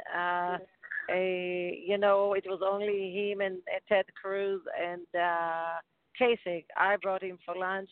Then I brought Bannon for the dinner. I don't do that. Usually I'm not a booker, but I did it for the people of California, which I was very happy. Both lunch with Trump and dinner with Bannon sold like hell. So I'm very glad that we infueled money. My husband and I also gave a big donation for the Bannon stuff. So, and of course for the Trump stuff. So I'm very glad. I'm always very happy to support California and of course the Republican Party. And how do you explain? I'm assuming you live in California now. How do you explain the mess there? How do you explain, you know, I mean, the homelessness, you know, the communism, illegals everywhere? You're so smart. You have to talk to my husband. Yes, we do have 2 homes in California, but we also have other 3 homes in Houston, Texas, and the other places. And by the way, Texas is becoming more blue than red as we speak. I know, right? It's sad. It's sad. It really is sad. I know. I mean, my home in Houston, Texas, is next to the Bush compound. A beautiful place. I love the people there, but it's changing, right? California. My husband, actually, who is joining the Trump administration in a very key role. He just, right after his book is out, he wrote an amazing book supported by Trump and Mike Pompeo, our friend, about Trump, Erdogan. Erdogan is visiting next week, a very controversial visit. So he ran for mayor in Palm Springs, the only Republican running there. We took the Democrat out. And so we face these issues for the first time. Yes, lots of homelessness there, I guess because of the weather or because the Democrats are so hospitable. It's very dangerous. Also, don't forget, homelessness is not only a financial issue. It's mental, there are veterans, an issue we have to deal with lots of compassion, with lots of love, and just solve it. And nobody seems to know how to solve it. It's a mess. I have to tell you, yes, I'm right now talking to you as I'm driving in California. I just flew back from New York, and do you know how many hours, Rory, are we spending in a car in California? Traffic, and that's another thing. I mean, there's so many problems in these big places, and a lot of it has to do, it's the simplest stuff, like not fixing the roads, and, taxpayers having to cover the bill for all this homeless epidemic, and, illegals, and the power outages is now another thing, and the fires. I mean, it doesn't end. Like, California has more problems than anywhere I've ever seen. And then try to start a business. I have a billionaire friend. I just came back from lunch with a couple of billionaire friends of mine in Orange County, and that's why we are driving. And try to start a business in California. You start a business, suddenly you get lawsuits from all kind of environmental people. You don't even know who they are, and then suddenly you start incurring millions of dollars of bills just to fight this. And then, you will never be able to do anything unless you settle. It's so unwelcoming to business people, right? It's true. It's absolutely true. Please, I do want to have you back very soon. I do got to run, but please tell everybody where they can connect with you and all that good stuff and promote your book and all that good stuff. The name of the book is To Plea or Not to Plea, the story of Rick Gates and the Mueller investigation. It's in America. It's published by Center Street, which is a title by Hachette. You can buy it on Amazon, Barnes & Noble, everywhere. It's also a television exclusive, CBS exclusive. They kicked it last Tuesday when we started, but of course Fox Business, Fox News is picking it up. And you can also reach me on my Twitter at Daphne Barak, DaphneBarak, Daphne Barak Facebook. And I'm very happy to interact with anybody. We have great reviews, and we have great responses. You'll see me again all over television next week because, as you know, Rory, I'll definitely be happy to come back.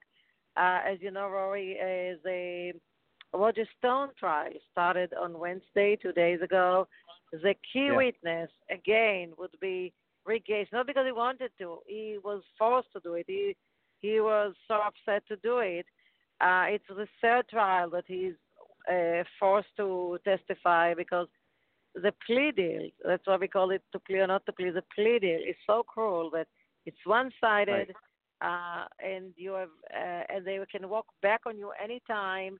You have nothing to say. They walked back on Paul Manafort. They walked back on Papadopoulos. They are about probably to walk back on Flynn. And also, it's timeless. I mean, when we decided to put the book right now, both Flynn and Rick Gates were supposed to be sentenced like probably months ago, and neither is sentenced.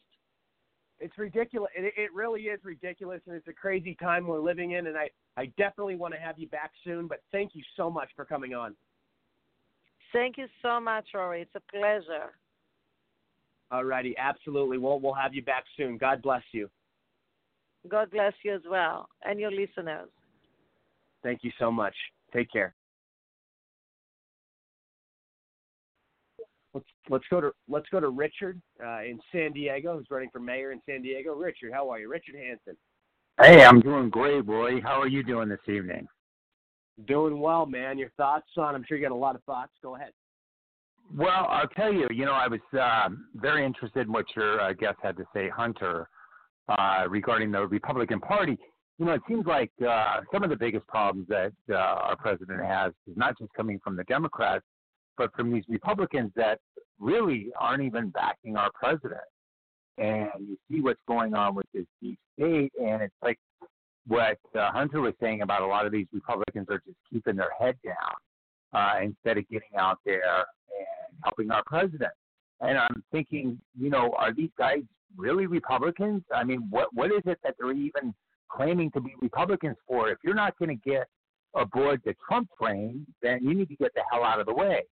our president needs our help, and he needs our help across the country, not just in Washington, but all throughout the country. And that's why I'm running for mayor in San Diego as a Trump Republican, not one of these elitist Republicans from the past. And you see how many of these people in the deep state, just listening to what's going on with this impeachment, and these transcripts are starting to come out. I mean, they've got nothing. They've got nothing with these, the ambassador and these other people in Ukraine basically going in there with third, fourth party information. They don't have direct information. They don't know anything. The president specifically said there's no quid pro quo, that he's not interested in a quid pro quo. And you listen to what's going on. He's actually done more to help the Ukrainians than Obama has.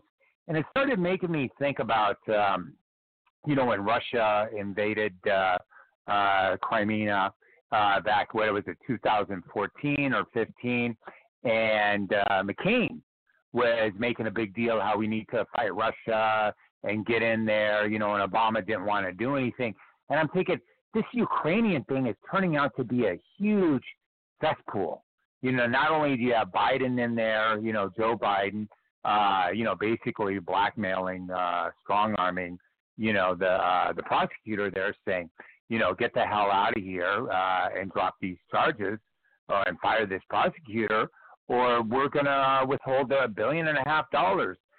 Now it turns out with all the papers that are leaking, this Burisma, these guys are just a cesspool of corruption. And I think that, and I think one of your guests said it, and maybe it was Hunter or maybe it was somebody else earlier tonight, that this is the worst thing that could happen for Biden is this impeachment. It's like there's two versions of the same story going on. We have the Biden-Hunter corruption. The more they go after Donald Trump, the more the Biden-Hunter corruption is going to come out. And the more that you see what's going on with these diplomats that we sent to Ukraine, they're just really unhappy with, the president's foreign policy. Now, I remember when I was in school taking history, the first thing that we were taught about when a president was elected, that they would fire all the other heads of the departments that were run by the previous administration because they wanted to bring their own people in. The president has a right to have his own diplomats, to have his own foreign policy, and these guys are really coming after the president, not based on any corruption, not based on any crime, not based on any quid pro quo, just based on that they're upset that the president is messing with their little sandbox, because there is nothing in their testimony, nothing in these transcripts. And I'll tell you, I think it's going to be pretty exciting when these things start to go public. I guess next week they're going to start having these public hearings.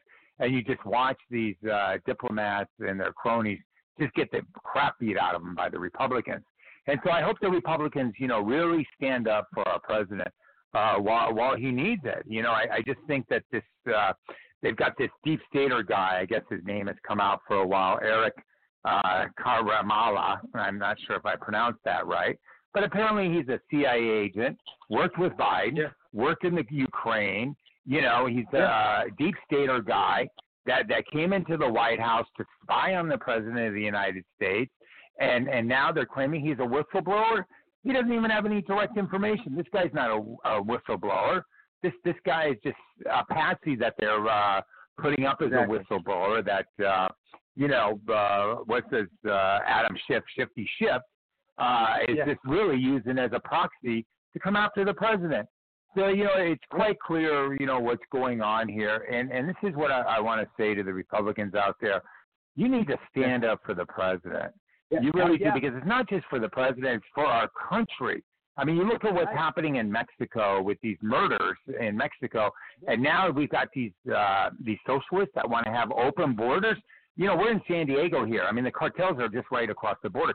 Tijuana is the #1 murder capital of the world. It's just a few miles down the road. If we didn't have that wall, if we didn't have that border, San Diego would end up being Tijuana. Believe me, it would take a few days of no wall and just, opening up the border and letting all these cartel people in. And I know you're dealing with it in Arizona. I know New Mexico deals with it. And apparently they were battling over these routes, coming into Arizona, into Cochise County there. The sheriff was very clear. Don't go across the border. I mean, Mexico is a failed state, and it just seems like these liberal, socialist, radical Democrats support all our enemies, whether it's, Iran, the cartels, ISIS. They want to, give Trump a bad time because he calls al-Baghdadi a criminal, and a coward. You're absolutely right. We are running a little low on time, but you're absolutely right. You're spot on. I absolutely agree with you. And, we're dealing with a situation with a double standard from the left and all this fake news and, just this opposition. And it's really becoming a terrible, disgusting epidemic. Richard, please quickly tell everybody where they can connect with you. Well, you can find me at richardmhansen.com. That's RICHARD, M as in Mark, HANSEN.com. I am running for mayor here in San Diego as a Trump Republican. And I just want to thank you, Rory. I mean, you really are doing a service to our country. I've said it before, and I'll say it again. I mean, we need everybody standing up.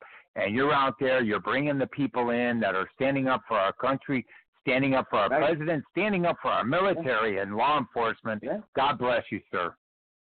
Thank you, man. Well, I appreciate you, and you're a good friend of mine, and we love having you on the show. Thank you, Richard. Well, thanks again, Rory. God bless. Absolutely. Absolutely. Michael Balsi, go ahead. Well, I'll echo what Richard said. Just great guests tonight. Omar and Daphne were just tremendous. It was great listening to them. I would like to make one comment on the Roger Stone case. This judge is about as corrupt as they come, Amy Berman. But I think what's probably going to set Roger Stone free is Julian Assange. Let's not lose sight of that. Once Assange, if he testifies, once he comes back, I think that case is done. And then as far as General Flynn is concerned, you can just see where that's headed. That's about to be tossed any day. The corruption within the FBI on that was just unbearable. So with that, I know you're running out of time here. Thanks for having me. You can reach me at Michael Valsi, VALSI, on Twitter. DM me if you want. I'm usually on there every day. And Roy, I'll look forward to talking to you next week. Absolutely, my friend. It's always a pleasure. And if you have any other thoughts, real quick, go ahead. Do you have any other things you want to get off your chest?